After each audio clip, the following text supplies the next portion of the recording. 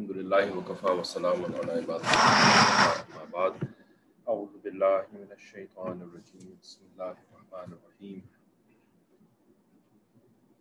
फ़कुली वशरबी वक़र्री अय्ना फ़इम्मा तरायिन्ना मिनल बशरि अहदन फ़क़ूली इन्नी नज़रतु लिर्रहमानि सौमन फ़लन उकल्लिमल यौम इंसिया सुब्हान रब्बिका रब्बिल इज़्ज़ति अम्मा यसिफ़ून व सलामुन अलल मुरसलीन वल्हम्दुलिल्लाहि रब्बिल आलमीन। अल्लाहुम्मा सल्लि अला सय्यिदिना मुहम्मदिन व अला आलि सय्यिदिना मुहम्मदिन व बारिक व सल्लिम।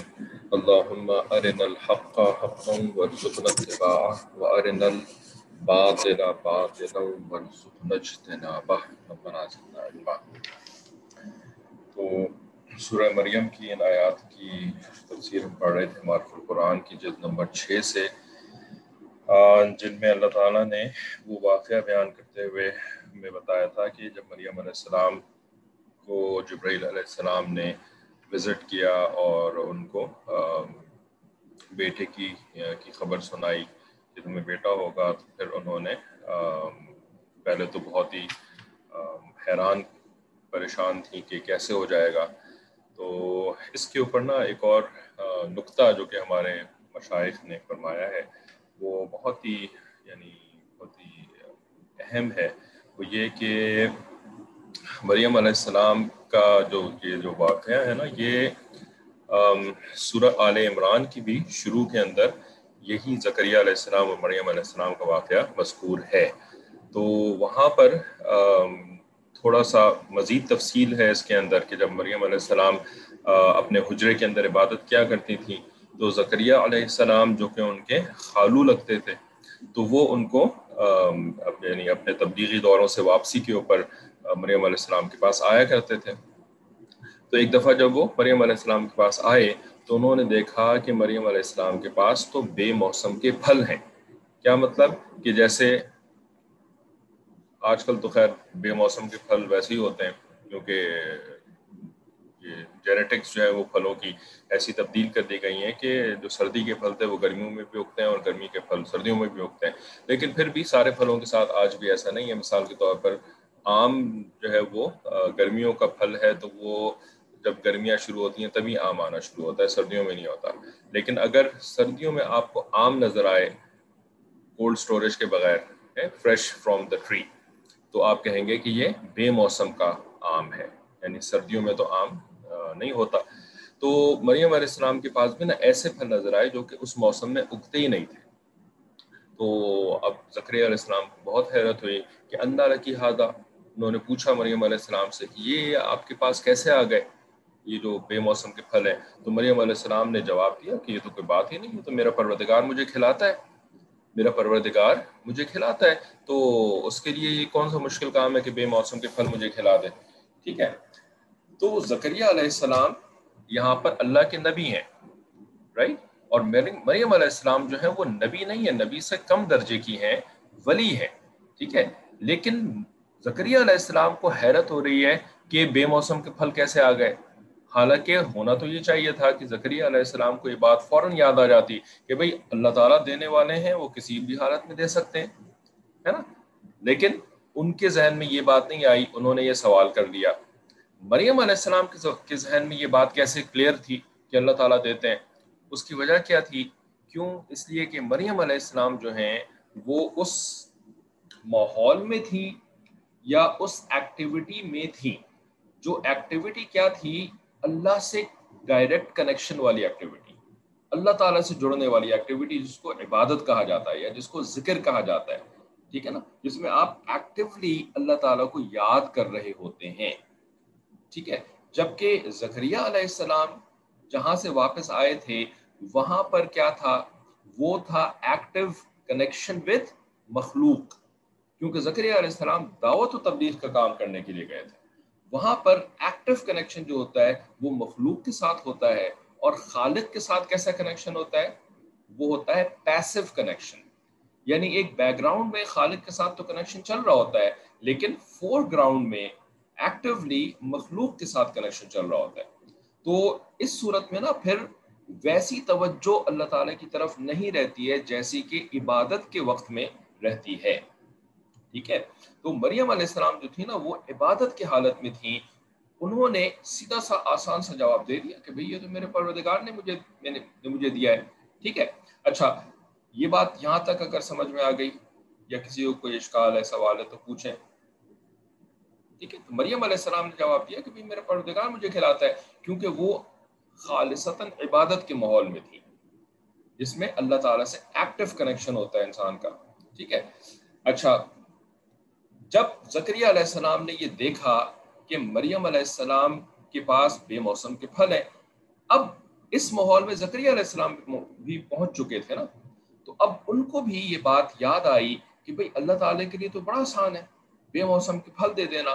تو زکریا علیہ السلام نے پھر اس وقت جو ہے نا موقع محل کے حساب سے اللہ تعالیٰ سے دعا مانگی کہ اے اللہ جس طرح آپ مریم علیہ السلام کو بے موسم کے پھل دے سکتے ہیں اسی طریقے سے میں بھی تو اب بانجھ ہو چکا ہوں, میری بیوی بھی تو بانجھ ہو چکی ہے. ٹھیک ہے نا. اب ہم بھی جو ہے وہ اولاد کے موسم سے باہر نکل گئے ہیں. ہم اتنے بوڑھے ہو گئے ہیں کہ جس بڑھاپے میں اولاد نہیں ہوتی انسانوں کو, لیکن آپ کے لیے تو بہت آسان ہے کہ آپ اس وقت بھی ہمیں اولاد دے دیں. تو زکریا علیہ السلام نے اب جو ہے وہ ریمائنڈر ملنے کے بعد, یاد دہانی ملنے کے بعد اللہ تعالیٰ سے دعا مانگی کہ اے اللہ آپ مجھے بھی ایک غلام, ایک لڑکا دے دیجئے, یعنی بیٹا دے دیجئے. تو اللہ تعالیٰ نے ان کی یہ دعا سننی تھی. اللہ تعالیٰ کے یہاں فیصلے بھی ہوئے ہوئے تھے کہ ہاں بھی یحییٰ علیہ السلام کو آنا تھا دنیا میں. اللہ تعالیٰ نے ان کی دعا کو بہانہ بنا کر کے ان کو یحییٰ علیہ السلام عطا کر دیے. ٹھیک ہے. تو دیکھیں ماحول میں مریم علیہ السلام تھیں, زکریا علیہ السلام باہر سے آئے تھے, اندر آ کر کے وہ بھی ماحول کا حصہ بن گئے. ٹھیک ہے. اب اس کے برعکس نیکسٹ معاملہ کیا ہوا کہ جب مریم علیہ السلام جو ہیں وہ اس ماحول سے باہر نکلی. ٹھیک ہے. اچھا یہاں پر جو ہے نا وہ بات جو ہمارے مشائخ کرتے ہیں تو اس کے اندر حضرت مشائخ جو ہیں وہ یہ والی تفصیل لیتے ہیں کہ جب مریم علیہ السلام نا وہ نکلی انتبدت من اہلہا مکانا شرقیہ, تو مکان شرقیہ میں جو نکلی نا یہ وہ موقع تھا مریم علیہ السلام کی زندگی کا کہ جس میں وہ اہلہا کے ساتھ تھیں, اپنے گھر والوں کے ساتھ تھیں. اہلہا ٹھیک ہے, یعنی گھر والوں کے ساتھ جس طرح کی انٹریکشن ہوتی ہے. ٹھیک بھائی دیندار گھر تو تھا تو کوئی نعوذ باللہ فسق و فجور کی باتیں تو نہیں ہو رہی تھیں, لیکن پھر بھی دنیاوی معاملات کی ڈسکشن ہوتی ہے گھر والوں کے ساتھ رہتے ہوئے. تو اب وہ اپنے گھر والوں کے ساتھ تھیں اور یہاں سے نکل کر کے جو ہے نا وہ گئیں مکانن شرقیہ میں. مکانن شرقیہ میں چاہے غسل کرنے کے لیے گئیں چاہے عبادت کرنے کے لیے گئیں, لیکن ابھی بس اس جگہ پر داخل ہی ہوئی تھیں. پہلے کیا کر کے آ رہی تھیں, فیملی کے ساتھ انٹریکشن کر کے آ رہی تھیں. اب یہاں پر جب آئی ہیں تو یہاں پر اللہ تعالیٰ نے بھیج دیا اپنا فرشتہ, اور فرشتے نے آ کر کے جب ان سے کہا نا کہ جی آپ کو تو ہوگا ایک لڑکا, صحیح ہے, لِأَهْبَ لَكِ غُلَامًا زَكِيًّا, تاکہ میں آپ کو ایک لڑکا جو ہے وہ اللہ تعالیٰ کی طرف سے ہبہ کر دوں. ٹھیک ہے. اب مریم علیہ السلام کے ذہن میں یہ بات نہیں آ رہی کہ بھئی اللہ تعالیٰ نے لڑکا دینا ہے تو اللہ تعالیٰ کے لیے کیا مشکل کام ہے نا. اللہ تعالیٰ جیسے چاہیں جب چاہیں کسی کو اولاد دے دیں, اللہ تعالیٰ تو اسباب کی پابند نہیں ہے. مریم علیہ السلام کو اس وقت یہ والی بات یاد نہیں آئی, حالانکہ پہلے یاد آئی تھی جب زکریا علیہ السلام نے پھلوں کے بارے میں پوچھا تھا. یہاں پر ان کو یاد نہیں آئی. ٹھیک ہے نا. بلکہ کہنے لگی انا یکون لی غلام, ہے نا, کہ غلام کہ مجھے کیسے غلام ہو جائے گا بھائی. ولم یمسسنی بشر ولم اکو بغیہ, کہ جب کہ مجھے کسی بشر نے چھوا ہی نہیں اور میں کوئی, یعنی میری نہ شادی ہوئی ہے نہ میں نے کوئی زنا کیا کوئی برا کام کیا. ٹھیک ہے. کیوں؟ اس لیے کہ مریم علیہ السلام چونکہ اہل و عیال کی طرف سے ہو کر آ رہی تھیں تو اب ان کی جو نگاہ تھی نا وہ تھی مخلوق کی طرف ایکٹیولی اور خالق کی طرف تھی پیسولی. ٹھیک ہے. تو جب ایسا معاملہ ہوتا ہے اور کوئی بڑا معاملہ سامنے نظر آئے نا تو اس وقت جو ہوتا ہے نا جو ایکٹیو نظر ہوتی ہے وہ غالب آ جاتی ہے. ایکٹیو نظر غالب آ جاتی ہے اور پیسو نظر جو ہوتی ہے نا اس کو تھوڑا ٹائم لگتا ہے غالب آنے میں. یہ نہیں کہ وہ پیسو نظر کا کوئی فائدہ نہیں ہے کہ بھئی پیسو نظر تو اللہ کی طرف تھی ہی ان کی. ٹھیک ہے. وہ بھی فائدے سے خالی نہیں ہے. کیوں؟ کیونکہ جس کی نظر پیسولی بھی، یعنی اس کے بیک گراؤنڈ میں اللہ تعالیٰ کا ایک دھیان چل رہا ہے، فور گراؤنڈ میں مخلوق کا دھیان چل رہا ہے لیکن بیک گراؤنڈ میں اللہ کا دھیان چل رہا ہے. ایسے معاملے میں کیا ہوتا ہے کہ جب کوئی بڑی چیز نمودار ہوتی ہے نا سامنے، تو اس وقت فرسٹ ریاکشن جو ہے وہ فور گراؤنڈ والا ریاکشن ہوتا ہے. اور فور گراؤنڈ کا معاملہ کیا تھا؟ مخلوق کے ساتھ. ٹھیک ہے نا؟ تو ان کے ذہن میں بھی امیڈیٹلی کیا خیال آیا کہ بھئی اسباب کے بغیر کیسے اولاد ہو سکتی ہے. ٹھیک ہے. پھر اس کے بعد کیا ہوا کہ فرشتے نے ان کو یاد دلایا. فرشتے نے ان کو یاد دلایا بالکل ویسے ہی جیسے مریم علیہ السلام نے زکریا علیہ السلام کو یاد دلایا تھا کہ بھئی یہ جو پھل ہے یہ میرے پروردگار کے لیے دینا کوئی مشکل نہیں ہے نا. جب مریم علیہ السلام نے زکریا علیہ السلام کو یاد دلایا تو زکریا علیہ السلام کے بھی بیک گراؤنڈ میں تو اللہ کی یاد تھی، اللہ کی طرف دھیان تھا، تو ان کو یہ بات یاد آ گئی. اینڈ ہی امیڈیٹلی ریئلائز کہ واقعی ایسا ہی ہے، اللہ تعالیٰ اسباب کے محتاج نہیں ہے. پھل کا موسم جو ہوتا ہے وہ اس کے پیدا ہونے کے لیے سبب ہوتا ہے. ٹھیک ہے نا؟ موسم آئے گا تو پھل پیدا ہوگا، لیکن اللہ تعالیٰ تو اس کے پابند نہیں ہے. اللہ تعالیٰ بغیر موسم کے بھی پھل پیدا کر سکتے ہیں. تو زکریا علیہ السلام کو امیڈیٹلی یہ بات یاد آ گئی. اسی طریقے سے جب مریم علیہ السلام اپنے اہل کے ہاں سے واپس آئیں تو ان کے فور گراؤنڈ میں، یعنی ان کے ایکٹیو جو ایک دھیان بنا ہوا تھا وہ مخلوق کی طرف بنا ہوا تھا، پیسو دھیان اللہ کی طرف بنا ہوا تھا. جب فرشتے نے آ کر کے اتنی بڑی خبر ان کو سنائی، ان کا امیڈیٹ ریاکشن کیا تھا؟ یہ کیسے ہو سکتا ہے اسباب کے بغیر؟ لیکن کیا ہوا؟ فرشتے نے ان کو یاد دلایا، قال کذالک قال ربک ہوا علی ہین، ہے نا؟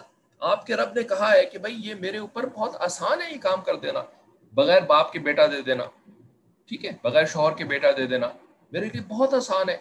جب فرشتے نے ان کو یہ بات یاد دلائی تو چونکہ مریم علیہ السلام کی بھی بیک گراؤنڈ میں اللہ کا ذکر چل رہا تھا، وہ اللہ سے غافل نہیں ہوئی تھی، کمپلیٹلی غافل نہیں ہوئی تھی، تو ان کو بھی یہ بات سمجھ میں آ گئی اور انہوں نے بھی سر تسلیم خم کر لیا کہ اچھا میرے پروردگار کی یہی مرضی ہے تو ایسا ہی ہوگا.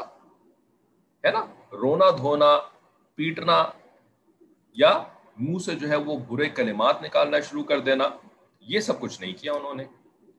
ٹھیک ہے جی. تو دیکھیں ماحول کا ایک تو اثر ہوتا ہے، یہ بات یاد رکھیں، ماحول کا اثر ہوتا ہے، ہر انسان کے اوپر ہوتا ہے، چاہے اللہ کا ولی کیوں نہ ہو، اللہ کا نبی کیوں نہ ہو. ٹھیک ہے، ایک بات کلیئر ہے جی؟ کسی کو کچھ پوچھنا ہے اس کے اوپر؟ ماحول کا اثر ہر بندے کے اوپر ہوتا ہے، اور وہ جس ماحول میں ہوگا اس کا immediate reaction to a big incident, a significant incident, اس کا امیڈیٹ ریاکشن وہی ہوگا جو کہ اس کے ماحول کے اثر کی وجہ سے اس کے اوپر طاری ہے. ٹھیک ہے، جو خیال طاری ہے اس کے اوپر وہی ریاکشن ہوگا. فرق کیا ہوتا ہے ہم میں اور اللہ کے ولی میں؟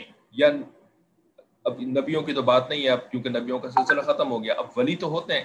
ہم میں اور اولیاء اللہ میں فرق کیا ہوتا ہے جی؟ چلیں آپ سے پوچھتے ہیں تاکہ اتنا بھی پتہ لگ جائے کہ آپ فالو بھی کر رہی ہیں ان باتوں کو کہ نہیں فالو کر پا رہی ہیں. ٹھیک ہے، تو اب جب یہ آپ کو یہ مضمون سمجھایا تو اب ہم آپ سے یہ پوچھتے ہیں کہ ہم میں اور اولیاء میں فرق کیا ہے پھر؟ بھائی جب ہمارا ریاکشن بھی ایسا ہی ہوتا ہے، مخلوق کی طرف ہمارا دھیان جاتا ہے، کیونکہ ہم مخلوق کے ماحول میں رہتے ہیں، ہمارا مخلوق کی طرف دھیان جاتا ہے. ٹھیک ہے نا؟ اور اللہ کے ولی کا بھی یہی ریاکشن ہوتا ہے، حتیٰ کہ اللہ کے نبی کا بھی یہی ریاکشن ہوتا ہے. تو فرق کیا ہوا ہم میں اور ولی میں، یا ہم میں اور نبی میں فرق کیا ہوا پھر؟ یہ آپ سے سوال ہے جی.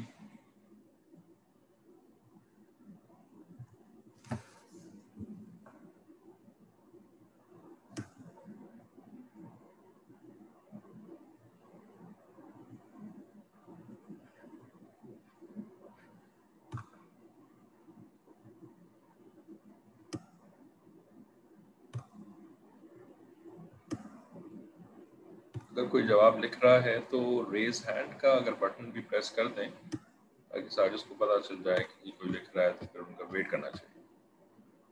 چلیں انہوں نے جواب لکھ کے بھیجا ہے کہ بیک گراؤنڈ میں اللہ کا دھیان چل رہا ہوتا ہے، اس لیے ولی فوراً متوجہ ہو جاتے ہیں.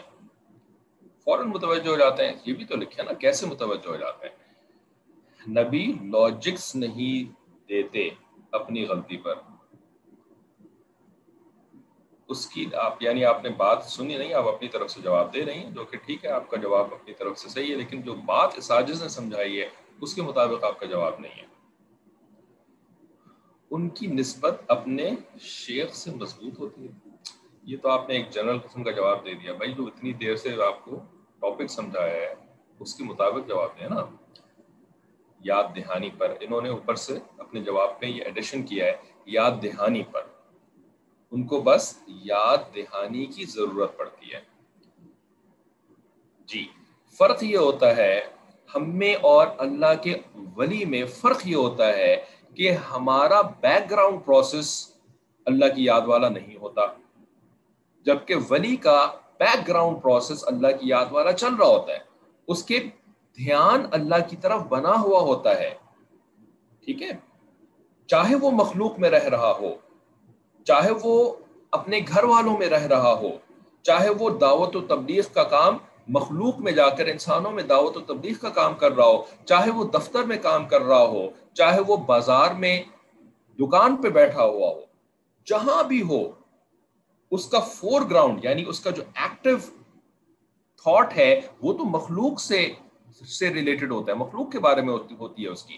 بھئی میں نے بازار میں کیسے اپنی چیز بیچنی ہے، میں نے کیسے جو ہے وہ کسٹمر کے ساتھ ڈیل کرنا ہے، میں نے کیسے جو ہے وہ دفتر میں اپنا کام کرنا ہے، اپنی اسائنمنٹ کرنی ہے، میں نے گھر کے اندر کیسے اب کون سا والا عورت ہے مثال کے طور پر کون سا والا کھانا بنانا ہے، اب میں نے جو ہے وہ گھر کے اندر کیا نیکسٹ کام کرنا ہے، گھر کی صفائی ستھرائی کیسے کرنی ہے، گھر کے اندر کیا جو ہے وہ میں نے فرنیچر وغیرہ کو کیسے بہتر بنانا ہے، کیسے میں نے بچوں کے ساتھ جو ہے وہ ان کی تعلیم و تربیت کیسے کرنی ہے نا. مخلوق کے ساتھ لگے ہوئے، مخلوق کے ساتھ لگے ہوئے مستقل. ٹھیک ہے، جو کہ ضرورت ہے، جو کہ ذمہ داری ہے ہماری، مخلوق کے ساتھ لگنا، بیوی بچوں کا خیال کرنا، رزق کا خیال کرنا، کام کاج کا خیال کرنا.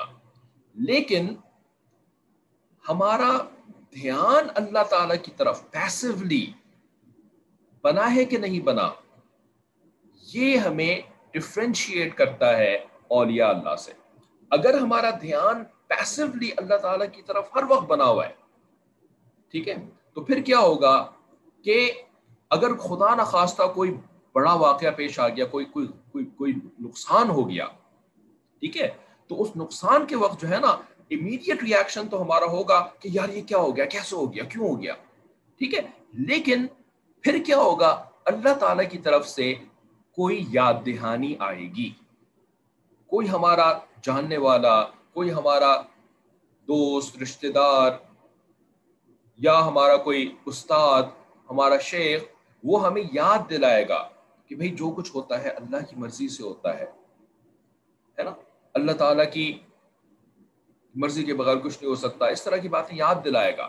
تو اس یاد دلانے سے کیا ہوگا کہ اگر ہمارا دھیان اللہ کی طرف پیسولی بنا ہوا تھا نا، تو ہمیں یہ فوراً ہم پھر اس کے بعد جیسے اب آپ نے لکھا تھا نا کہ لاجک نہیں دیتے، تو پھر یہی ہوگا کہ ہم لاجک نہیں دیں گے، ہم الٹی سیدھی جو ہے نا وہ یعنی ہم کیا کہتے ہیں کہ جس طرح ہم ایک سنیپ کرتے ہیں، ایک ریاکٹ کرتے ہیں، نیگیٹولی ریاکٹ کرتے ہیں. چپ ہو جاؤ، تم مت کرو مجھے نصیحت، مت مجھے یہ کتابی باتیں یاد دلاؤ، ہے نا، مت کرو یہ ساری باتیں مجھ سے.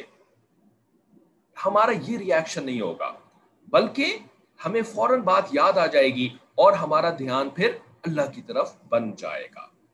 ہم ایڈمٹ کر لیں گے، ہم ایکسپٹ کر لیں گے اپنی سچویشن کو. ٹھیک ہے، تو اب ہمارے لیے کیا ٹاسک بن گیا، کرنے کا کام ہمارا کیا ہے، ہمارے کرنے کا کام، ہمارا گول اس دنیا کے اندر کیا بن گیا کہ ہمیں اللہ تعالی کی طرف دھیان بنانا ہے. ٹھیک ہے نا، ہمیں اللہ تعالی کی طرف دھیان بنانا ہے. ہم نے گھر بار کو چھوڑ کر، کاروبار کو چھوڑ کر کے جنگلوں اور غاروں میں نہیں نکل جانا کہ وہاں بیٹھ کر کے اللہ تعالیٰ کی طرف دھیان بنائیں گے، وہاں پہ کوئی مخلوق نہیں ہوگی، وہاں پہ کوئی کام کاج نہیں ہوگا، بیٹھ کے خوب ذکر کریں گے، خوب عبادتیں کریں گے. نہیں، ہمیں یہ نہیں کرنا. ہمیں رہنا اسی گھر کے اندر ہے، ہمیں اسی ماحول میں رہنا ہے، لیکن ہم نے تھوڑا سا ٹائم خلوت کا نکالنا ہے، تھوڑا سا ٹائم جو ہے وہ دین کے اوپر سوچنے کا نکالنا ہے، فکر کرنے کا نکالنا ہے. اسی 24 گھنٹے کے اندر، اسی گھر میں رہتے ہوئے، اسی دفتر اور ذمہ داریوں کے ساتھ تھوڑا سا ٹائم ہم نے ایسا نکالنا ہے کہ جس کے اندر صرف ہم ہوں اور ہمارا پروردگار ہو. اسی کو اللہ کی یاد کے لیے بیٹھنا کہتے ہیں. اسی کو نا پھر کچھ مشائخ کے نزدیک اس کو مراقبہ بھی کہتے ہیں. ٹھیک ہے نا؟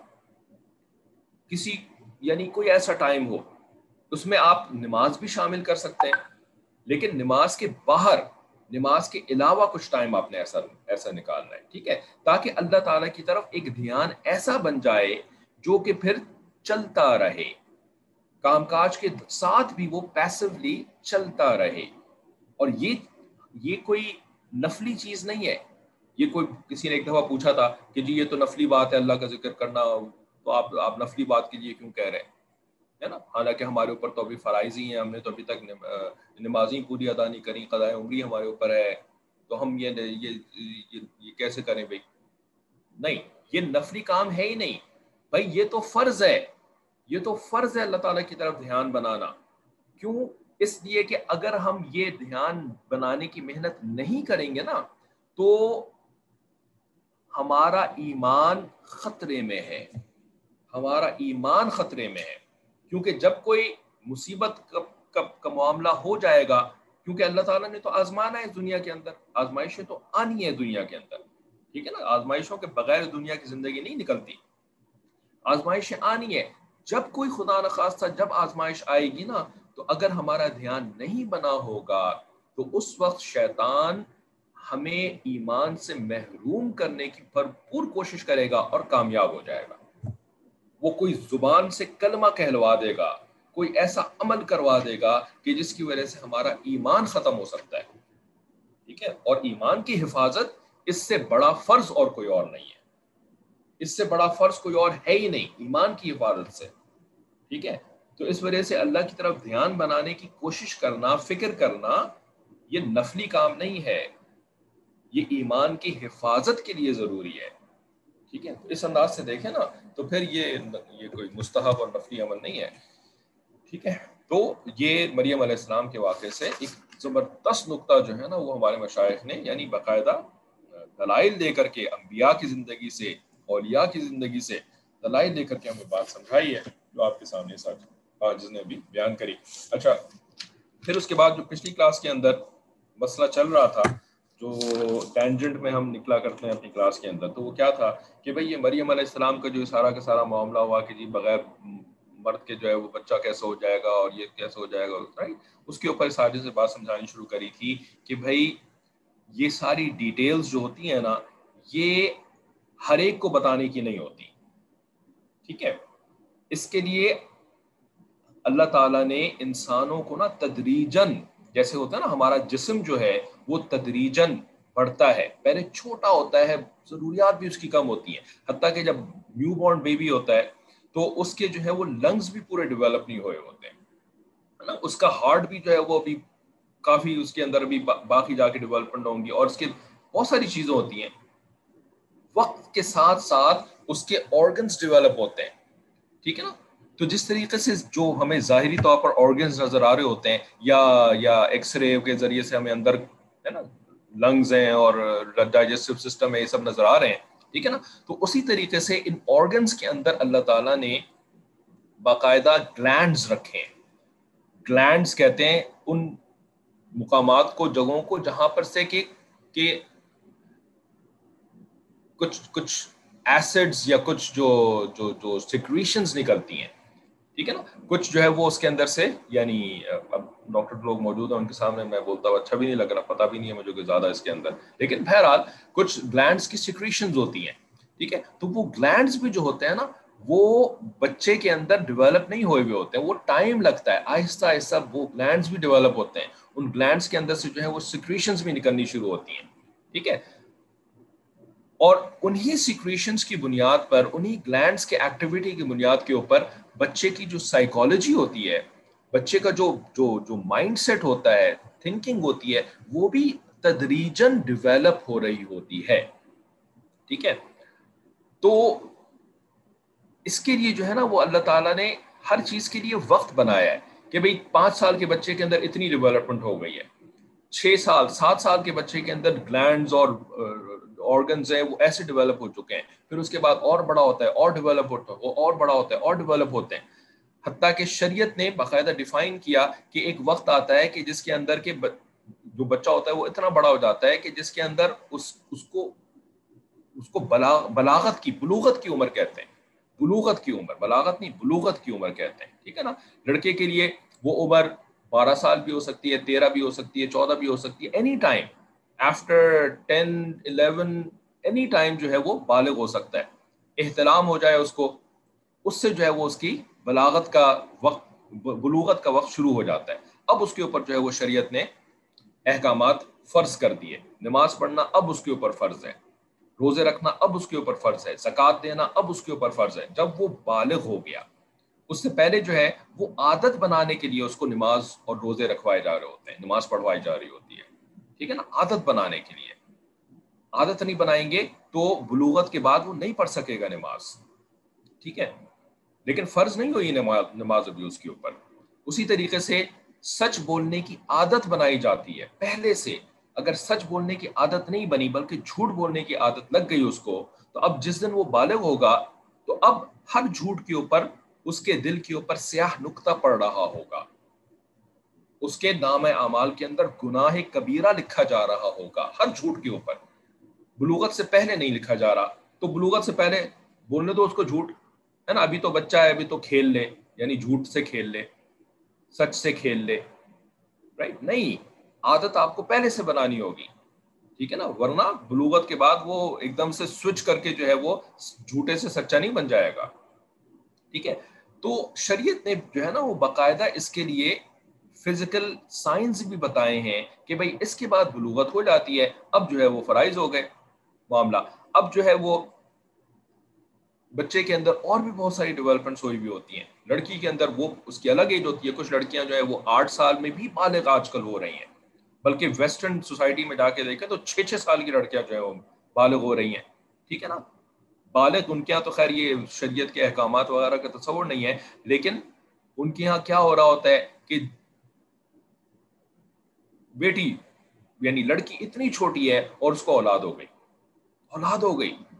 ٹھیک ہے, وہ بغیر شوہر کے اولاد نہیں ہوتی وہاں پر. وہ تو مریم علیہ السلام کے یہاں خالی ہوا تھا, وہاں تو شوہر کے ساتھ, شوہر یعنی بغیر نکاح کے کسی لڑکے کے ساتھ اس کی اولاد ہو رہی ہوتی ہے. رائٹ, اتنی کم عمر کے اندر, کیونکہ اس کی باڈی جو ہے وہ اتنی جلدی ڈیولپ ہو گئی. کیسے ہو گئی اتنی جلدی ڈیولپ؟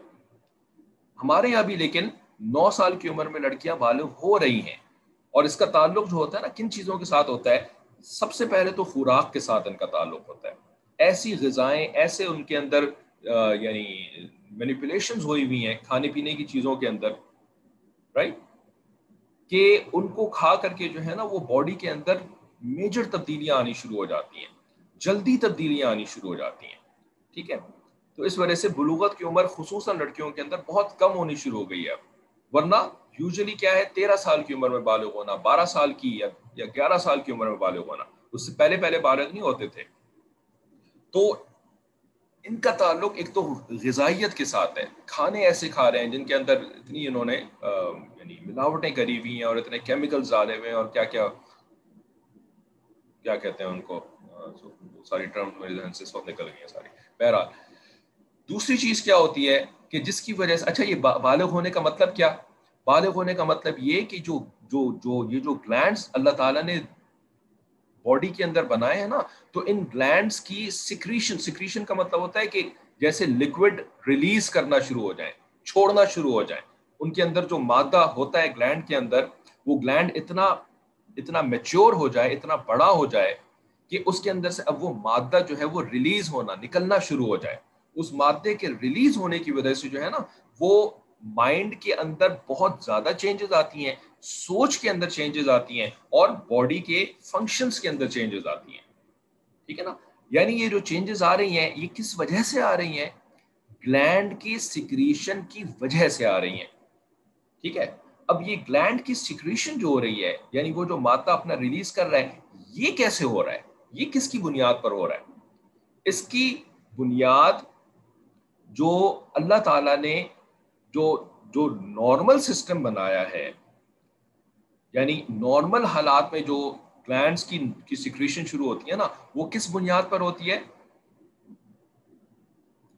آپ سے اگر پوچھیں نارمل حالات میں, جب سب ٹھیک ہے, غذائیت کا بھی مسئلہ نہیں ہے, ماحول کا بھی مسئلہ نہیں ہے, تو پھر نارمل حالات میں کیا بیسس بنتی ہے کہ گلینڈز کی سیکریشن شروع ہو جائے؟ کس بنیاد پر شروع ہوتی ہے؟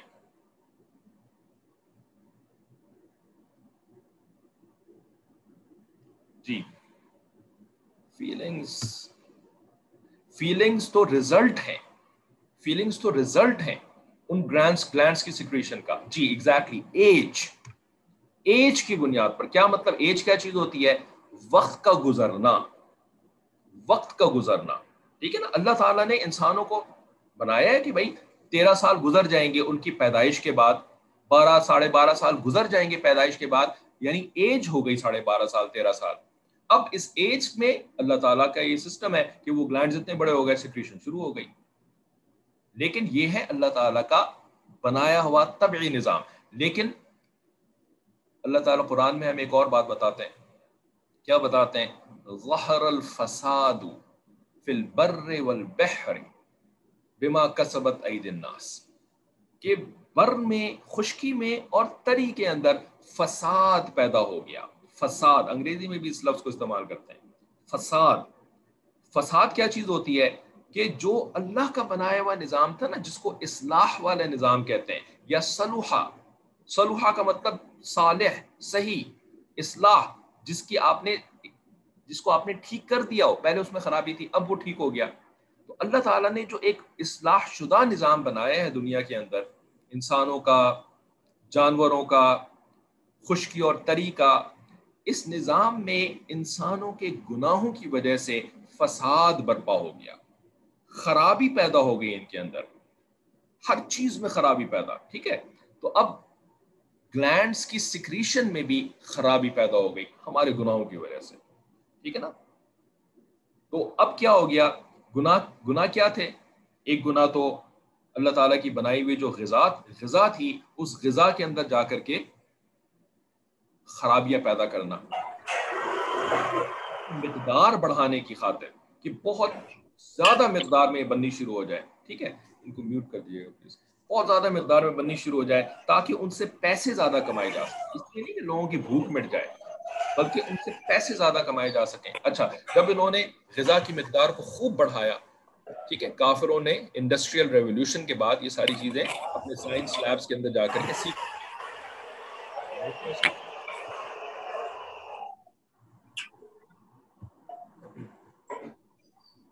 ایڈمن صاحبہ خود کسی کام میں مصروف ہے شاید.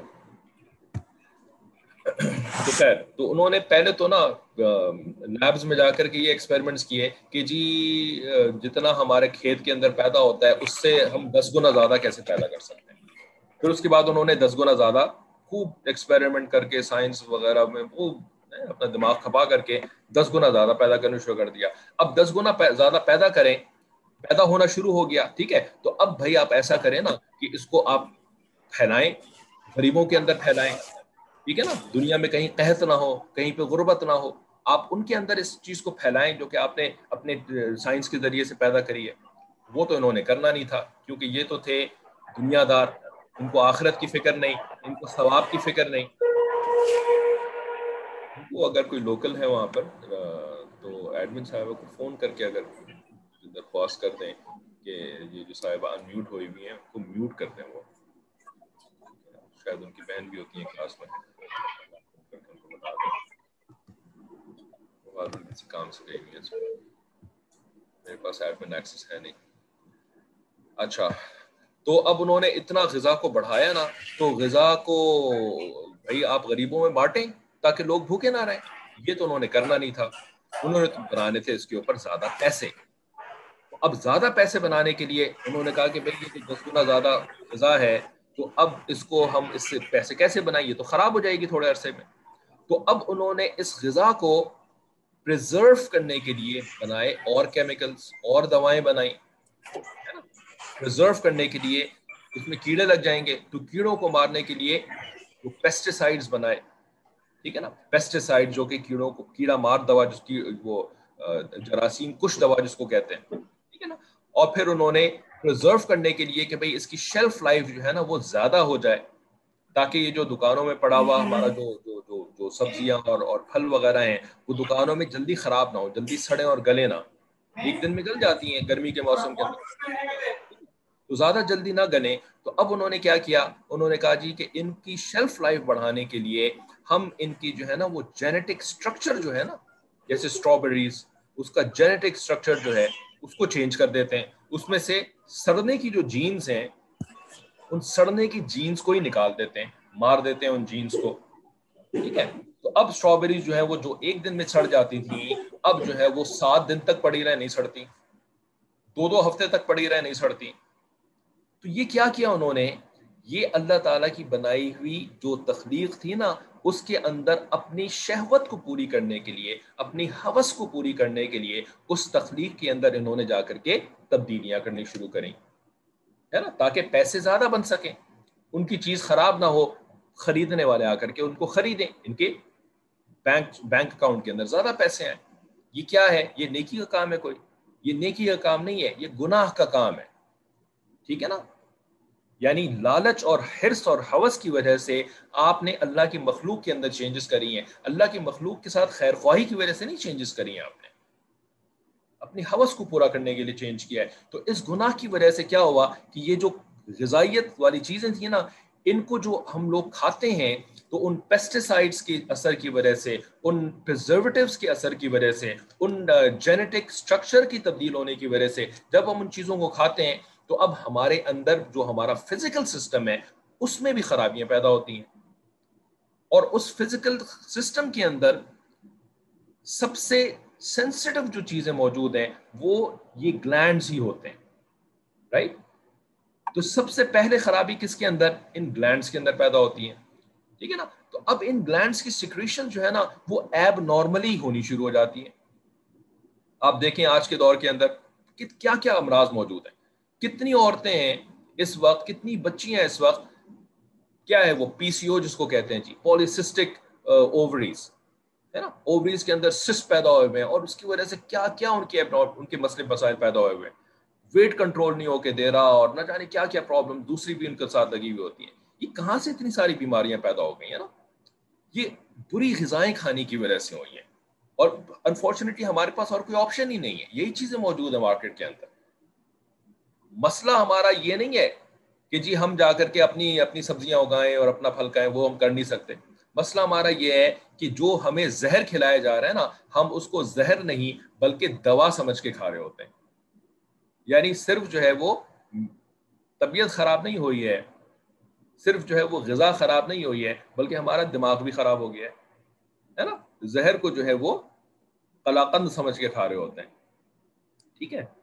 تو بہرحال، تو اب اس کی وجہ سے کیا ہوا کہ یہ جو ایج فیکٹر تھا، ایج کی بنیاد پر سیکریشن پیدا ہونی تھی، یہ ڈسٹرب ہو گیا، فساد پیدا ہو گیا ان کے اندر، اور یہ بہت کم ایج کے اندر یہ سیکریشن پیدا ہونی شروع ہو گئی. یہ تو ایک مسئلہ ہوا، ایک ریزن بنا، اس کا کاز بنا. دوسرا کاز کیا بنا کہ بھائی اللہ تعالیٰ نے جو انسانوں کا معاشرہ بنایا تھا، اس معاشرے کے اندر ایک شرم و حیا کا سسٹم تھا. ٹھیک ہے نا، کہ آپ جو ہے وہ ان چیزوں کو، یعنی انسانی باڈی کا جو ہے نا وہ اس طریقے سے مظاہرہ نہیں کریں گے. انسان کے بدن کے اوپر سے لباس اتار کر کے پوری دنیا کے اندر اس کو نچائیں گے نہیں، اس کی جو ہے وہ تصویریں جو ہے وہ نہیں پوری دنیا کے اندر پیش کریں گے. ٹھیک ہے نا. لیکن پچھلی صدی کے اندر یہ چیز جو ہے پہلے اگر ہوتی بھی تھی تو بند کمروں میں ہوتی تھی، کسی مخصوص جگہ پر ہوتی تھی، جو کہ وہ گندی جگہ ہوتی تھی ہر شہر کے اندر کوئی اس طرح کی. لیکن جب سے یہ ٹیلی ویژن آیا، 1950s کے اندر ٹیلی ویژن انوینٹ ہوا، اب کیا ہوا کہ وہ جو یعنی جو بے حیائی کے اڈے تھے نا، جو کہ چھپ چھپا کر کے کسی شہر کے کونے قدرے میں کہیں ہوا کرتے تھے، اور وہاں پہ برے لوگ جا کر کے اپنی شہوت پوری کو کیا کرتے تھے، اب وہ بے حیائی کا اڈا جو ہے وہ ہر ہر گھر کے اندر داخل ہو گیا، ہر گھر کے اندر۔ اب اس ٹیلی ویژن کے اندر اسی طرح کے امیجز جو ہیں، تصویریں اور باتیں اور لینگویجز اور ایسی حرکتیں ٹیلی ویژن کے اوپر ہر گھر میں بندہ بیٹھ کر کے دیکھ رہا ہے، بلکہ پوری فیملی ساتھ بیٹھ کر کے دیکھ رہی ہے، بچے بھی دیکھ رہے ہیں، بزرگ بھی دیکھ رہے ہیں، جو سو کالڈ بزرگ، وہ حالانکہ بزرگ سے جو ہے وہ ایک اچھا چیز ذہن میں آتی ہے، لیکن بوڑھے کا لفظ استعمال کیا جائے تو بوڑھے بھی بیٹھ کر کے دیکھ رہے ہیں، جوان بھی بیٹھ کر کے دیکھ رہے ہیں، بچے بھی بیٹھ کر کے دیکھ رہے ہیں۔ اب یہ جو امیجز ہوتے ہیں نا، انسانی جسم کے جو امیجز ہوتے ہیں، اللہ تعالیٰ نے ان کا بھی سسٹم رکھا تھا۔ کیوں؟ اس لیے کہ بھائی اللہ تعالیٰ نے تو تولیدی نظام بنایا ہے نا، انسان کی نسل چلانی ہے، اللہ تعالیٰ نے آگے نسل چلانے کے لیے مرد اور عورت کی شادی کا نظام رکھا تھا شریعت کے حساب سے، ٹھیک ہے، اور اس طریقے سے پھر انسان کی نسل آگے چلنی تھی۔ تو انسان کی باڈی کو دیکھ کر کے پھر شہوت بھڑکتی ہے اور پھر یہ نسل آگے چلتی ہے، یہ اللہ کا بنایا ہوا نظام ہے۔ لیکن جب اس کے بغیر ہی یعنی اس سے ہٹ کر کے ہر بندہ اس طرح کی چیزیں دیکھ رہا ہے، تو اس سے کیا ہوتا ہے؟ اس سے بھی وہی فساد پیدا ہوتا ہے جو کہ غذائیت کی وجہ سے پیدا ہوا، کہ یہ جو ہیومن گلینڈز ہوتے ہیں نا، یہ گلینڈز جو ہوتے ہیں وہ اس قسم کے امیجز کو جلدی دیکھنا بھی شروع کر دیتے ہیں نا، تب بھی یہ فائر اپ ہو جاتے ہیں۔ فائر اپ ہونے کا مطلب کہ ان کی سیکریشن شروع ہو جائیں گی، ان کے اندر سے جو ہے وہ مادہ جو ہے وہ نکلنا شروع ہو جائے گا، ٹھیک ہے نا، اور اس کی وجہ سے کم کم عمر کے بچے وہ بے حیائی کے کاموں کے اندر پڑ جاتے ہیں۔ شادی کب ہونی ہے ان کی؟ بہت دیندار گھرانہ ہوا، بہت دیندار گھرانہ ہوا تو لڑکے کی شادی 19 سال میں کریں گے، 19 سال، ٹھیک ہے، اور دنیا دار لوگ 35 سال کے بعد سوچنا شروع کرتے ہیں کہ اچھا ابھی شادی کرنی ہے، ابھی تو یہ سیٹل نہیں ہوا، ابھی تو اس نے کمانا شروع نہیں کیا، ابھی تو جو ہے وہ اس نے گھر بنانا ہے، ابھی تو اس نے حج بھی کرنا ہے، شادی سے پہلے حج بھی کرنا ہے، اور شادی سے پہلے یہ کرنا ہے، پورے خاندان کی شادی کرنی ہے، پھر اس کے بعد اس کی شادی ہوگی، ہے نا۔ تو یہ جو کھانے پینے کی وجہ سے اور ماحول کے اندر جو وہ امیجز دیکھ رہا ہے مستقل، گھر میں ٹی وی نہیں بھی ہے، باہر جا کر کے بل بورڈ کے اوپر نظر آئے گا، ویڈیوز چل رہی ہوتی ہیں پوری بل بورڈ کے اوپر، دوستوں کے یہاں جا کر کے دیکھے گا، رشتہ داروں کے یہاں جا کر کے دیکھے گا یا دیکھے گی، ٹھیک ہے۔ تو اب اس کی تو سیکریشن سٹارٹ ہو گئی ہے 9 سال کی عمر میں، 8 سال کی عمر میں، ٹھیک ہے نا۔ اب وہ کب تک اپنے آپ کو بچائے گا؟ کیسے بچائے گا اپنے آپ کو؟ ماں باپ کو فکر ہی کوئی نہیں، کیسے بچے کے ساتھ کیا کیا تبدیلیاں ہو رہی ہیں اور اس کو اس حرام سے بچانا ہے، کیسے؟ کوئی فکر ہی نہیں، کچھ پتہ ہی نہیں کسی کو۔ بس فکر ہے تو کس بات کی؟ اسکول کے اندر جو ہے وہ پڑھائی اچھی طریقے سے کرے، اس کے گریڈز اس طرح سے آ جائیں، اور جو ہے وہ اس کی دوستیاں بن جائیں، اور وہ سوشلی جو ہے نا وہ بڑا ایکٹیو اور بڑا ایکسیپٹیبل قسم کی پرسنالٹی بن جائے اس کی، کپڑے جو ہے وہ ہمارے حساب سے پہننا شروع کر دے، اچھا خاصا براؤن گورا صاحب بنانے کی کوشش کرتی ہیں مائیں اپنے بچوں کو، ہے نا، 3 پیس سوٹ ایسے اس کو پہننے کا سلیقہ آ جائے، اور اس کو فلانی جگہ کا سوٹ پہننے کا سلیقہ آ جائے، اس کو یہ ہے نا، یہ تو ساری کی ساری فوکس ہوتی ہے ماں باپ کی۔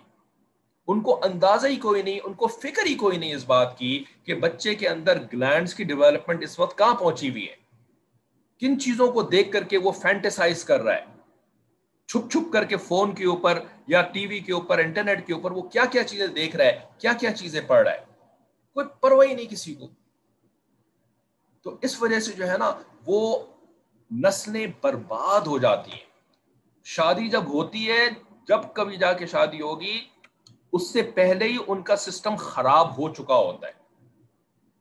اب اتنے کپلز ایسے ہوتے ہیں کہ جس کے اندر اب وہ شادی تو ہو گئی لیکن they are not capable of anything, یا یہ کہ دے آر چلے ان کی فزیکل سسٹم ابھی تک کام کر رہا ہے، مینٹلی وہ کہیں اور کے ہو چکے ہیں۔ اب انہوں نے اپنی بیوی کا کیا ہونا ہے، یا بیوی ہے تو شوہر کا کیا ہونا ہے، وہ تو پتہ نہیں کہاں کہاں جو ہے وہ اپنی محبتیں لگا چکی ہے، کیونکہ 8-9 سال کی عمر سے اس کا یہ سلسلہ شروع ہو چکا ہے انڈین فلمیں دیکھ دیکھ کر کے. بلکہ اب تو پاکستانی فلمیں نعوذ باللہ انڈین فلموں سے بھی زیادہ شاید بدترین ہو گئی ہیں, یا ہالی ووڈ کی فلمیں دیکھ دیکھ کر کے.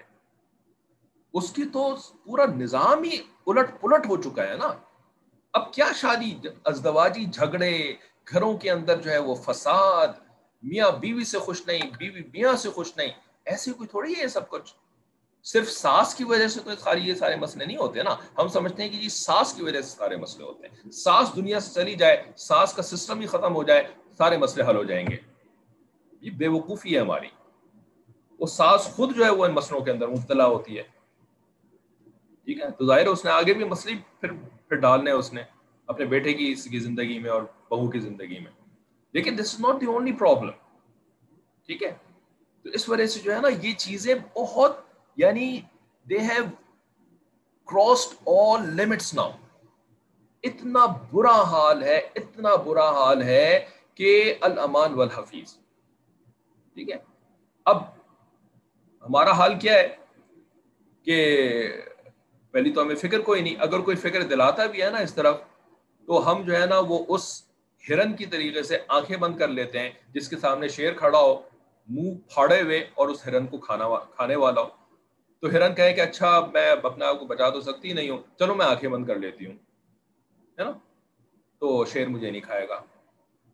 ہمارا یہی حال ہے, ہم آنکھیں اپنی بند کر لیتے ہیں, دوسری طرف رخ پھیر لیتے ہیں, ہے نا, کہ پپو یار تنگ نہ کر, خواہ مخواہ مجھے جو ہے وہ تم نے فکر میں ڈالنے کی کوشش کر رہے ہو, مجھے میری بے فکری کی زندگی اتنی اچھی گزر رہی تھی, ہے نا. وہ تو جب کوئی طوفان آئے گا تو دیکھا جائے گا, ہے نا, جب بچہ کوئی حرکت کرے گا, جب بیٹی کوئی حرکت کرے گی, تب دیکھ لیں گے یار ابھی کیوں خواہ مخواہ تم جو ہے نا وہ میری زندگی کے اندر ایک پریشانی پیدا کر رہے ہو. ٹھیک ہے نا, آنکھیں بند کرنی ہے اپنی. لیکن آنکھیں بند کرنے سے کوئی فائدہ نہیں ہوتا, ہے نا. ہولناک واقعات آپ بھی سنتی رہتی ہوں گی, ہم بھی سنتے رہتے ہیں, ہم تو بلکہ ڈائریکٹ بھی ایسے ہولناک واقعات سے ڈیل کر رہے ہوتے ہیں. ٹھیک ہے نا, کیا ہو رہا ہے دنیا کے اندر پتا ہونا ضروری ہے آپ کے لیے, کیونکہ اب آپ بچی نہیں ہے کہ جی بچوں سے جو ہے ان چیزوں کو چھپاؤ.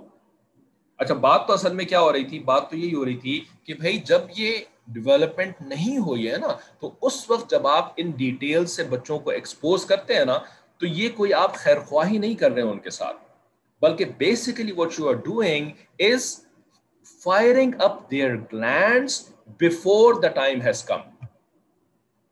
اس سے پہلے کہ وہ ان چیزوں کو ہینڈل کرنے کے قابل ہو سکیں, اس سے پہلے ہی جب آپ نے ان کو ایکسپوز کر دیا 3rd گریڈ کی وہ سائنس کی کتاب کے اندر, اور پڑھاتے رہے حتیٰ کہ 6th گریڈ کی سائنس کی کتاب آج کل جو پاکستانی سکولز کے اندر پڑھائی جا رہی ہوتی ہے, 6th گریڈ کی کتاب کے اندر سنا ہے کہ MBBS لیول کی باتیں جو ہیں وہ تفصیل سے کھول کر کے ٹیکسٹ میں بھی اور پکچرز کے اندر بھی, ہے نا, اور وہ اس کے اوپر دلیلیں ایک سے ایک بیوقوفی کی دلیلیں. بچوں کو سب پتا ہونا چاہیے اور پتا ہو تاکہ وہ اپنے آپ کی اپنی حفاظت کر سکیں. حفاظت یہ پکا جھوٹ ہے, کوئی اپنی حفاظت نہیں کر سکتا اس طریقے سے, بلکہ الٹا وہ ایکسپوز ہو کر کے وہ ولنریبل ہو جاتا ہے, اور پھر وہ اس کے دماغ جو ہے نا پھر وہ چلنا شروع ہو جاتا ہے, اسی لائن پہ چلنا شروع ہو جاتا ہے. اس کا دھیان پھر کسی اور چیز میں نہیں لگے گا, کسی کنسٹرکٹیو چیز میں اس کا دھیان نہیں لگے گا. وہ ہر وقت اس کو پھر اپنی جو ان گلینڈز کی وجہ سے اس کے اندر جو ایک شہوت پیدا ہو گئی ہے, اب اس شہوت کی تسکین اس نے کہیں نہ کہیں جا کر کے کرنی ہے. کزنز میں کرے گا, دوستوں میں کرے گا, یونیورسٹی کالج میں جا کر کے کرے گا, نہیں کرے گا کہیں نہیں مل رہا تو ایسے بھی کرے گا جس کا کہ ہم زبان سے ادا بھی نہیں کر سکتے. جس بات کو اپنے سگے بہن بھائیوں کے اندر بھی کرے گا. ایسے واقعات بہت موجود ہیں اس وقت, صرف امریکہ یورپ کے اندر نہیں, پاکستان انڈیا کے اندر اپنے سگوں کے ساتھ بھی کرے گا یا کرے گی. انسیسٹ کہتے ہیں اس کو, اور یہ چیز بھی بہت زیادہ موجود ہے اس وقت, بہت زیادہ موجود ہے اس وقت. تو کہنے کا مقصد ان ساری تفسیرات کا کیا ہے کہ بھائی یہ چیزیں جو ہے نا دیز آر ریئل, یہ کوئی افسانوی باتیں نہیں ہیں, یہ ہمارے چاروں طرف ہو رہی ہیں, اور ان سے بچنے کے لیے جو ہے نا وہ یعنی فل ٹائم فکر کی ضرورت ہوتی ہے ان سے بچنے کے لیے، اور اپنی اولادوں کو، اپنے گھر بار کو بچانے کے لیے، اپنے گھرانے کو بچانے کے لیے، ٹھیک ہے نا؟ کیونکہ آپ میں سے اکثر شادی شدہ ہیں، شوہر صاحب جاتے ہیں، ہے نا، اور دنیا کے اندر کوئی ایسا دفتر نہیں ہے کہ جہاں پہ کہ حسینائیں موجود نہ ہوں، ہے نا، بازار کے اندر تو ویسے ہی آتی ہیں. تو گھرانہ بچانا جو ہے نا، یہ کوئی پارٹ ٹائم کام نہیں ہے کہ میں تو اپنی دوستوں کے ساتھ لگی ہوئی ہوں اور گھرانہ جو ہے وہ بچانے کے لیے بس شوہر کو 2-4 جو ہے وہ ڈانٹے سنا دوں گی تو وہ رہے گا، لائن پہ رہے گا. پھر وہ آپ کی ڈانٹے سنانے سے وہ لائن پہ نہیں رہے گا، بلکہ الٹا جو لائن سے نکل رہا تھا نا وہ اور تیزی سے نکلے گا. ٹھیک ہے نا؟ ہوش کے ناخن لینے ہوتے ہیں ان کے لیے، سیکھنی پڑتی ہیں چیزیں ان کے لیے، توجہ دینی پڑتی ہے ان کے لیے چیزوں کو. اپنا گھروندہ بچائیں، ہے نا، اپنا گھروندہ بچائیں، پھر اپنی اولاد کا گھروندہ بچائیں. ٹھیک ہے؟ ورنہ بہت بھیانک حالات موجود ہیں. اور اب تو ابھی 2-3 دن پہلے ہمارے مملکت خدا داد اسلامی جمہوریہ پاکستان کے اندر جو سینٹ اور جو قومی اسمبلی ہے نا، سینٹ اور قومی اسمبلی، پتہ ہے وہاں کیا ہوا ہے؟ پتہ ہے کسی کو؟ سینٹ اور قومی اسمبلی کے اندر ایک بل پاس ہوا ہے، کسی کو پتہ ہی نہیں ہے. ایسا چپکے سے انہوں نے پاس کیا ہے اور اتنی تیزی کے ساتھ پاس کیا ہے کہ کسی کو اندازہ ہی نہیں ہوا کہ کیا ہو گیا ان کے ساتھ. اور حکومت نے خالی پاس نہیں کیا ہے، یعنی حکومتی پارٹی نے پاس نہیں کیا ہے، بلکہ حکومتی پارٹی پلس اپوزیشن، یہ جو دنیا دار والے اپوزیشن، دیندار پارٹیز نہیں، جمعیت علماء اسلام اور اسلامی یعنی جو کیا کہتے ہیں جماعت اسلامی، وہ اس میں شامل نہیں تھی. باقی تینوں جو جن کے تماشے چلتے رہتے ہیں نا، اور ہم جو ہے وہ اپنے سمجھتے ہیں کہ اچھا یہ تو کرپشن کرنے والے تھے اور وہ کرپشن کے خلاف تھے، اور یہ اچھے ہیں اور یہ برے ہیں اور یہ ایسے ہیں، انہوں نے ملک کو تباہ کر دیا، وہ ان کے خلاف ہیں، وہ ان کو روکنے کی کوشش کر رہے ہیں. نہیں، یہ سارا اسموک اسکرین ہے، یہ سارا آپ کو بیوقوف بنانے کے لیے یہ تماشے کرتے رہتے ہیں سارے کے سارے. اصل میں یہ سارے ایک جیسے ہیں، سارے ملے ہوئے ہیں، الا یہ کہ الحمدللہ جو علماء اور مشائخ ہیں وہ ایک الگ کیٹیگری ہیں، باقی سارے کے سارے ملے ہوئے ہیں. ٹھیک ہے؟ علماء مشائخ ان کے ساتھ جو کام کرتے ہیں وہ دوسری وجہ سے کام کرتے ہیں، وہ دینی سیاست کہلاتی ہے، وہ اس وجہ سے ان لوگوں کے ساتھ کام کرتے ہیں، ورنہ ان کے حرام کاریوں کے اندر ملے ہوئے نہیں ہیں ان کے ساتھ. یہ لوگ آپس میں ملے ہوئے ہیں اپنی حرام کاریوں کے اندر. ٹھیک ہے نا؟ تو انہوں نے ایک بل پاس کیا ہے کہ جس بل کے مطابق جو ہے وہ ملک کے اندر یہ قانون بن جائے گا کہ گھر کے اندر کسی قسم کا آپ روک ٹوک نہیں کر سکتے، کسی کو کچھ نہیں کہہ سکتے. یعنی یہ ایسا قانون ہوگا کہ امریکہ یورپ کے اندر جس قسم کی آزادی ہے نا گھریلو لیول کے اوپر، اس سے بھی آگے. وہاں پر بچہ جو ہے وہ فون کر دیتا ہے نا تو وہ پولیس پکڑ کر کے لے جاتی ہے ماں باپ کو. ٹھیک ہے نا؟ یہ وہی قانون ہے، بلکہ اس سے بھی کچھ آگے. ٹھیک ہے نا؟ بچے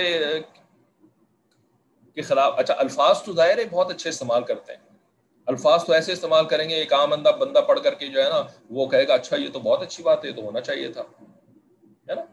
لیکن اس کے اندر جو انڈر لائن چیزیں ہوتی ہیں وہ تو عام آدمی کو سمجھ میں نہیں آ رہی ہوتی کہ وہ اس کی ریپرکشنز کیا کیا ہوں گی، اس کے کیا کیا آگے جا کر کے گھریلو نظام کے اوپر نتائج کیا کیا نمودار ہوں گے، وہ تو عوام الناس کو نہیں سمجھ میں آ رہا ہوتا. ٹھیک ہے نا؟ تو چپکے سے اور بہت تیزی کے ساتھ اس بل کو پاس کر دیا گیا ہے، قومی اسمبلی کے اندر بھی اور سینٹ کے اندر بھی. ٹھیک ہے نا؟ اب آپ کا بچہ نہیں، اب وہ آزاد ہے. ہاں آپ اس کو کھلائیں پلائیں، یہ بھی آپ کی ذمہ داری ہے، کھلائیں پلائیں گے آپ، پڑھائیں لکھائیں گے آپ. ٹھیک ہے نا؟ لیکن کچھ کہہ نہیں سکتے اب آپ اس کو، وہ جیسے چاہے اپنی زندگی گزارے. اور اب اس دور کے اندر، اس وقت کے اندر جیسے چاہے کا مطلب پتہ ہے کیا ہے؟ جیسے چاہے اپنی زندگی گزارے کا مطلب پتہ ہے کیا ہے؟ کیا مطلب ہے؟ کوئی بتائیں نا آپ میں سے. جیسے چاہے کا مطلب کیا ہوتا ہے؟ جس کو کہتے ہیں چوائس. اس کا مطلب جو ہے نا وہ یہ نہیں ہوتا کہ وہ ڈاکٹر بننا چاہے تو اب آپ اس کو کہہ رہے ہیں کہ جی انجینئر بنو، تو اب آپ اس کو روک نہیں سکتے کہ وہ ڈاکٹر نہ بنے بلکہ انجینئر بن جائے. ٹھیک ہے. ہمارے ذہن میں تو یہی ہے نا کہ بھی میں اس کو جہاں جو پڑھانا چاہوں گی نا اس کو وہ پڑھنا چاہیے. تو گویا کہ قانون بن گیا ہے کہ نہیں اب آپ بچوں کو مجبور نہیں کر سکتے. ٹھیک ہے. یہ نہیں ہے خالی کہ جی میں نے تو ڈاکٹر بنانا تھا, وہ جو ہے نا وہ تو کوئی فلسفی بننا چاہ رہا ہے تو میں اس کو مجبور نہیں کر سکتی کہ وہ ڈاکٹر بنے. یا اس سے اگلا درجہ کیا کہ وہ فلانی جگہ پہ شادی کرنا چاہتا ہے تو اب آپ اس کو روک نہیں سکتے. اب آپ اس کو اپنے کسی دوست کی بیٹی سے شادی کروانا چاہتے تھے یا اپنے کزن سے اس کو شادی کروانا چاہتے تھے, آپ اس کو نہیں روک سکتے. وہ جہاں شادی کرنا چاہتا ہے اس نے ادھر ہی کرنی ہے. اگر آپ نے کچھ آگے پیچھے زیادہ کیا اس نے پولیس بلا کر کے آپ کو اریسٹ کروا دینا ہے نا. یہ اگلا درجہ ہے. پہلے تھا پڑھائی والا درجہ, دوسرا درجہ شادی والا درجہ. اس سے تیسرا درجہ کیا ہے جی, شادی کے بعد شادی کے یعنی اس سے زیادہ برا یا کہ شادی آپ کی مرضی سے نہیں کرے گا وہ یا نہیں کرے گی وہ. ٹھیک ہے نا. تیسرا درجہ کیا ہے جی, تیسرا درجہ یہ ہے کہ وہ بغیر شادی کے ہی دوستوں کے ساتھ رہنا چاہتا ہے یا کسی لڑکی کے ساتھ رہنا چاہتا ہے, یا لڑکی ہے جو کہ شادی نہیں کرنا چاہتی, وہ بغیر شادی کے رہنا چاہتی ہے. آپ اس کو روک نہیں سکتے اس کام سے, ہے نا. وہ اس کی چوائس ہے. وہ بغیر شادی کے کسی لڑکے کے ساتھ کسی آدمی کے ساتھ رہنا چاہتی ہے, آپ اس کو نہیں روک سکتے. ٹھیک ہے نا, نہیں روک سکتے. ٹھیک ہے جی. پہلا درجہ کیا کہ آپ اس کو پڑھائی پہ مجبور نہیں کر سکتے, جو اس کی مرضی ہوگی وہ وہی کرے گا. دوسرا درجہ آپ اس کو شادی کے اوپر مجبور نہیں کر سکتے, جہاں اس نے کرنی ہے وہیں پہ کرے گا یا کرے گی. تیسرا درجہ اگر وہ بغیر شادی کے بھی کہیں پہ رہنا چاہتی ہے یا رہنا چاہتا ہے, آپ کچھ نہیں کر سکتے. چوتھا درجہ بتائیں نا ذرا, چوتھا درجہ کیا ہے اس کا؟ کسی کو اندازہ بھی ہے کہ اس کو دنیا میں کیا ہو رہا ہے یا کیا ہو چکا ہے؟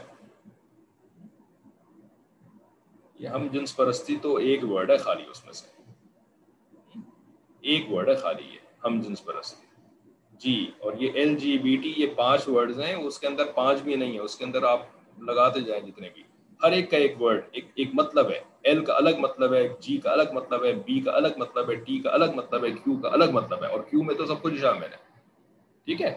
مطلب یہ ہے کہ اگر آپ کی بیٹی یہ چاہتی ہے کہ میں اپنا جینڈر چینج کروانا چاہتی ہوں, میں لڑکی نہیں رہنا چاہتی, میں لڑکا بن جانا چاہتی ہوں, آپ کچھ نہیں کر سکتے, آپ اس کو روک نہیں سکتے. اگر آپ نے زیادہ آگے پیچھے تو میں کری, پولیس اور پھر اس کے بعد آپ کو باقاعدہ کڑا پڑا ہے, کڑا ہے نا, GPS ڈیوائس آپ کے ہاتھ کے اندر ڈال دی جائے گی. جیسے آج کل کرونا میں ٹیسٹ کیا ہے نا انہوں نے, GPS ڈیوائس کہ جی وہ آپ کو کرونا آ گیا ہے تو اب آپ GPS ڈیوائس جو ہے نا وہ پھر آپ کو ٹریک کرے گی تاکہ آپ دنیا میں کرونا نہ پھیلائیں, ہے نا. وہ تو GPS ڈیوائس ٹیسٹ ہو رہی تھی. ٹھیک ہے نا. اب کیا ہوگا کہ اب کورٹ میں آپ کا بچہ آپ کو لے گیا نا کہ میں تو اپنا جینڈر چینج کروانا چاہتی ہوں, میرا باپ جو ہے وہ مجھے منع کر رہا ہے, میری ماں مجھے منع کر رہی ہے, تو اب اس بچے کی حفاظت کے لیے تاکہ وہ اپنی مرضی پوری کر سکے, آپ کو وہ کڑا پہنا دیا جائے گا جس کے اندر GPS ڈیوائس ہوگی تاکہ آپ اپنے بچے کے قریب بھی نہ جا سکیں, اس کو ہراس نہ کر سکیں, فون کال کرنے کی بھی آپ کو اجازت نہیں ہوگی. یہ قانون سازی ہو چکی ہے, یہ جہاں تک مجھے پتا ہے, باقی تفصیل اللہ بہتر جانتا ہے, لیکن جہاں تک مجھے بتایا لوگوں نے یہ ہو چکا ہے. میرا جسم میری مرضی, میرا سب کچھ میری مرضی. لڑکا کہے کہ میں لڑکی بننا چاہتا ہوں, آپ کچھ نہیں کر سکتے.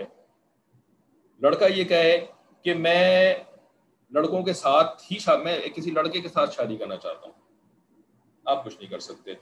لڑکی کہے میں لڑکی کے ساتھ شادی کر کے زندگی گزارنا چاہتی ہوں, آپ کچھ نہیں کر سکتے. بات سمجھ میں آ رہی ہے؟ یہ ہے اگلا درجہ جو کہ اس وقت دنیا میں رائج المرجو یعنی رائج ہو چکا ہے. ٹھیک ہے. تو بھائی ہم اس دور میں زندہ ہیں اور ہماری پرائیورٹیز کیا ہیں بھائی, ہماری فکریں, ہماری سوچیں, ہماری مسئلے, ہے نا. ہمیں تو کچھ پتہ ہی نہیں کیا ہو رہا ہے. ہمیں تو اپنے چھوٹے چھوٹے جو ہیں وہ نخرے پورے کرنے میں بھی ہمارا ساری زندگی نکل جاتی ہے, ہمارے نخرے پورے نہیں ہوتے. ٹھیک ہے نا. ایک واقعہ سنا کر کے ابھی ختم کرتے ہیں. میری وائف نے مجھے سنایا, ان کو کسی نے بتایا تھا یا کہیں پڑھا تھا انہوں نے اس کے بارے میں کہ امریکہ کے اندر ایک امام صاحب تھے مسجد کے, پاکستانی امام صاحب مسجد کے، ٹھیک ہے نا، ان کی بیٹی جو ہے وہ تھوڑی سی بڑی ہوئی تو انہوں نے کہا بھی بیٹی کو تو اب پڑھائی لکھائی کرنے کے لیے تو انٹرنیٹ کی تو ضرورت ہے، تو انہوں نے اپنی بیٹی کو انٹرنیٹ دے دیا، ٹھیک ہے نا۔ اب بیٹی صاحبہ انٹرنیٹ کے اوپر پڑھائی لکھائی کرتی نہیں کرتی جو بھی کرتی، لیکن انہوں نے ادھر ادھر جو ہے وہ جانا شروع کر دیا، انٹرنیٹ کے اوپر کچھ دیکھنا شروع کر دیا، پڑھنا شروع کر دیا، چیٹ گروپس کو سبسکرائب کر لیا، ٹھیک ہے نا۔ اب وہ جو چیٹ گروپس انہوں نے سبسکرائب کیے، یہ وہ چیٹ گروپس تھے جو کہ عورت کے درمیان، سارا معاملہ عورت کے درمیان، وہ والے چیٹ گروپس سبسکرائب کر لیے، ٹھیک ہے۔ اب وہاں پر جو ہے وہ دلیلیں دے دے کر کے سمجھاتے ہیں کہ بھئی مرد جو ہے نا یہ تو غاصب ہیں، مرد جو ہیں یہ تو عورت کی مزاج کو سمجھ ہی نہیں سکتے ہیں، اور مرد کے ساتھ تو اتنے سارے پرابلمز ہوتے ہیں، عورت کو سمجھ سکتی ہے، عورت کو سمجھ سکتی ہے، ٹھیک ہے۔ تو اس وجہ سے مردوں کو نکالو اپنی زندگی سے، ختم کرو مردوں کا معاملہ، اپنی زندگی تم عورت کے ساتھ گزارو، ہر قسم کی ضروریات عورت کے ساتھ پوری کرو۔ یہ اس پاکستانی امام صاحب کی بیٹی جو ہے نا اس کو یہ بات چڑھ گئی اس کو۔ اب اس نے کیا کیا، اس نے جو ہے وہ ایک اور پاکستانی لڑکی کے ساتھ دوستی کری کہ جی میں اس کے ساتھ پڑھائی لکھائی کروں گی۔ ماں باپ کو کوئی فکر نہیں، بھائی لڑکے سے کوئی تھوڑی دوستی کر رہی ہے، لڑکے کے ساتھ کوئی تھوڑی پڑھائی کر رہی ہے، وہ تو لڑکی کے ساتھ کر رہی ہے، لڑکی کے ساتھ کیا ہو سکتا ہے نا۔ اب اس نے اس لڑکی کے ساتھ یعنی اپنی دوست کے ساتھ راتیں گزارنی شروع کریں، ٹھیک ہے نا، اور پھر اور آگے بڑھی، حتیٰ کہ اس طرح کی اس نے اور کئی دوستیں بنا لی، اور پھر باقاعدہ اس نے مضمون لکھا ہے جس میں اس نے بتایا ہے کہ میں نے اتنے سارے لوگوں کو پایا جو کہ بالکل یہی خیالات رکھتی تھیں، لڑکیاں، پاکستانی لڑکیاں، اور بھی آسان تھا میرے لیے یہ، بھئی گوری لڑکی کے ساتھ تو پھر چلو ہم اینٹینے کھڑے ہو جاتے ہیں نا پاکستانی پیرنٹس کے، بھئی گوری نہ غیر مسلم، ان کے ساتھ پاکستانی لڑکیاں اتنی مل گئیں اس کو یہ حرکتیں کرنے کے لیے، اور گھر والوں کو کچھ پتہ ہی نہیں۔ بہت عرصے کے بعد پھر جب بم پھٹا تو پتہ لگا تو باپ نے اس کو گھر سے نکال دیا۔ گھر سے نکالنا تو کوئی جرم ہے نہیں وہاں پہ، اس لیے کہ ویسے ہی گھر سے بھاگنے کے لیے تیار ہوتے ہیں پہلے، تو گھر سے نکال دیا اس کو، ٹھیک ہے نا۔ وہ اپنا رہنے شروع ہو گئی اپنی دوستوں کے ساتھ، ہے نا۔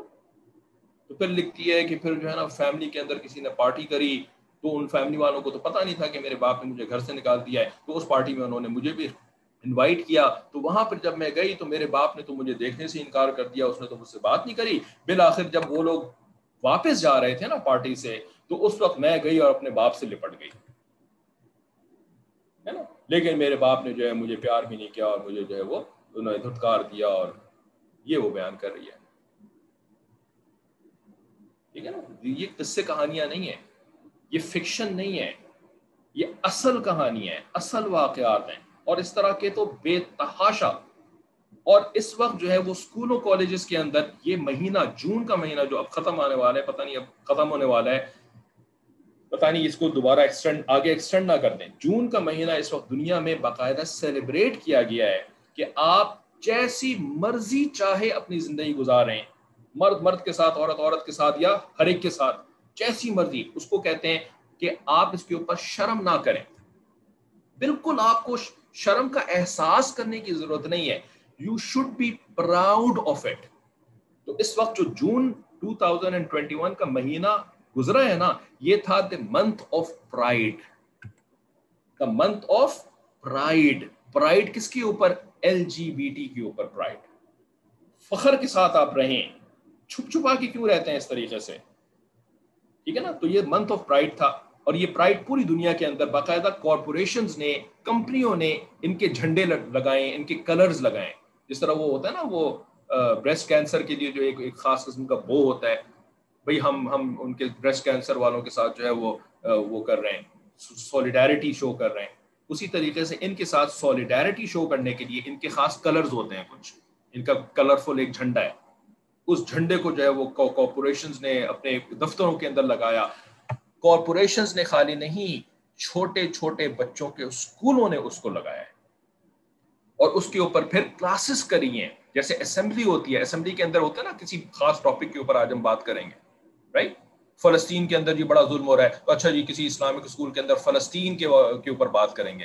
اس طریقے سے دا منتھ آف پرائڈ کے اندر چھوٹے بچوں کے اسکولوں میں، ہمارے ایک دوست ہیں کینیڈا کے اندر، بچہ ان کا 7 سال کا ہے، اس کو ای میل آئی, انہوں نے مجھے فارورڈ کری وہ ای میل کہ جی کل جو اسمبلی ہوگی نا اس کے اندر we will talk about pride, LGBT, ABCDQRST, جو بھی اس کے بہت سارے ٹرمز ہوتی ہیں اس کے اندر, اس کے اوپر ہم اسمبلی کے اندر بات کریں گے.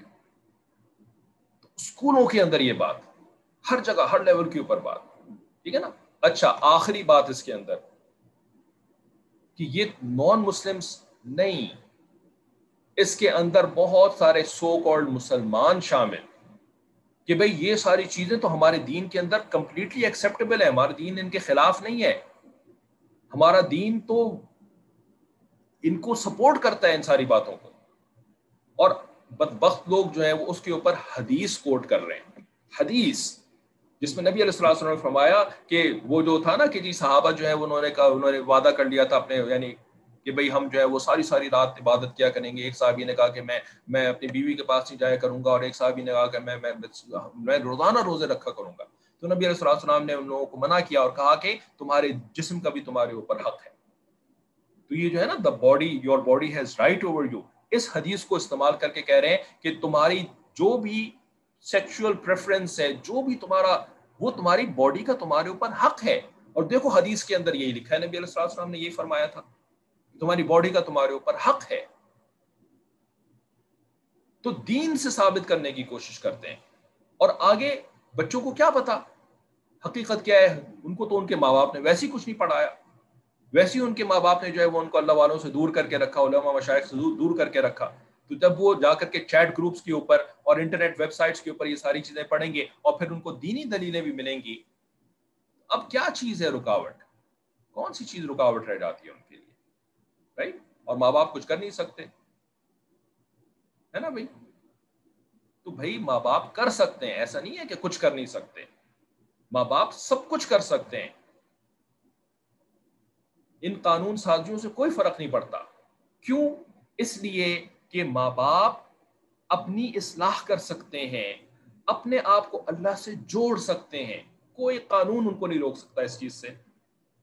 ماں باپ اللہ تعالیٰ کے سامنے گڑ گڑا کر کے اپنے اور اپنی اولاد کی ایمان کے لیے دعائیں کر سکتے ہیں, کون سا قانون ان کو روک سکتا ہے اس چیز سے. اور پھر ماں باپ شروع سے اپنے بچوں کی ذہن سازی اور دل سازی کر سکتے ہیں, اگر ان کی توجہ بن جائے اس طرح, اگر ان کو بات سمجھ میں آ جائے, خود بات سمجھ میں آ جائے, تو جب وہ اپنے بچوں کی قلب سازی کریں گے نا, دل سازی کریں گے, دنیا کا کوئی قانون, کوئی چیز ان کو پھر گمراہی کے راستے کے اوپر نہیں ڈال سکتی.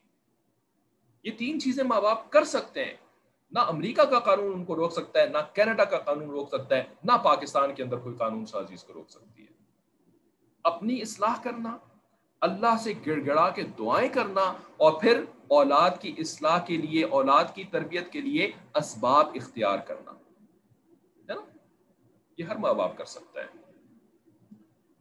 تو یہی ہمارا مقصد ہے. یہ ساری جو 1 گھنٹے 1.25 گھنٹے آپ کے سامنے جو باتیں کرنی ہے نا, اصل مقصد تو یہی ہے, ٹھیک ہے نا. یہ کوئی نہیں ہے کہ یہ قانون پاس ہو گیا اب آپ جو ہے چلیں جی سڑکوں میں نکلنا شروع ہو جائیں اور آپ یہ کرنا شروع کرنا. آپ تو ویسے بھی یہ نہیں کر سکتے, کوئی بھی نہیں کر سکتا بلکہ آج کے دور کے اندر یہ, ٹھیک ہے.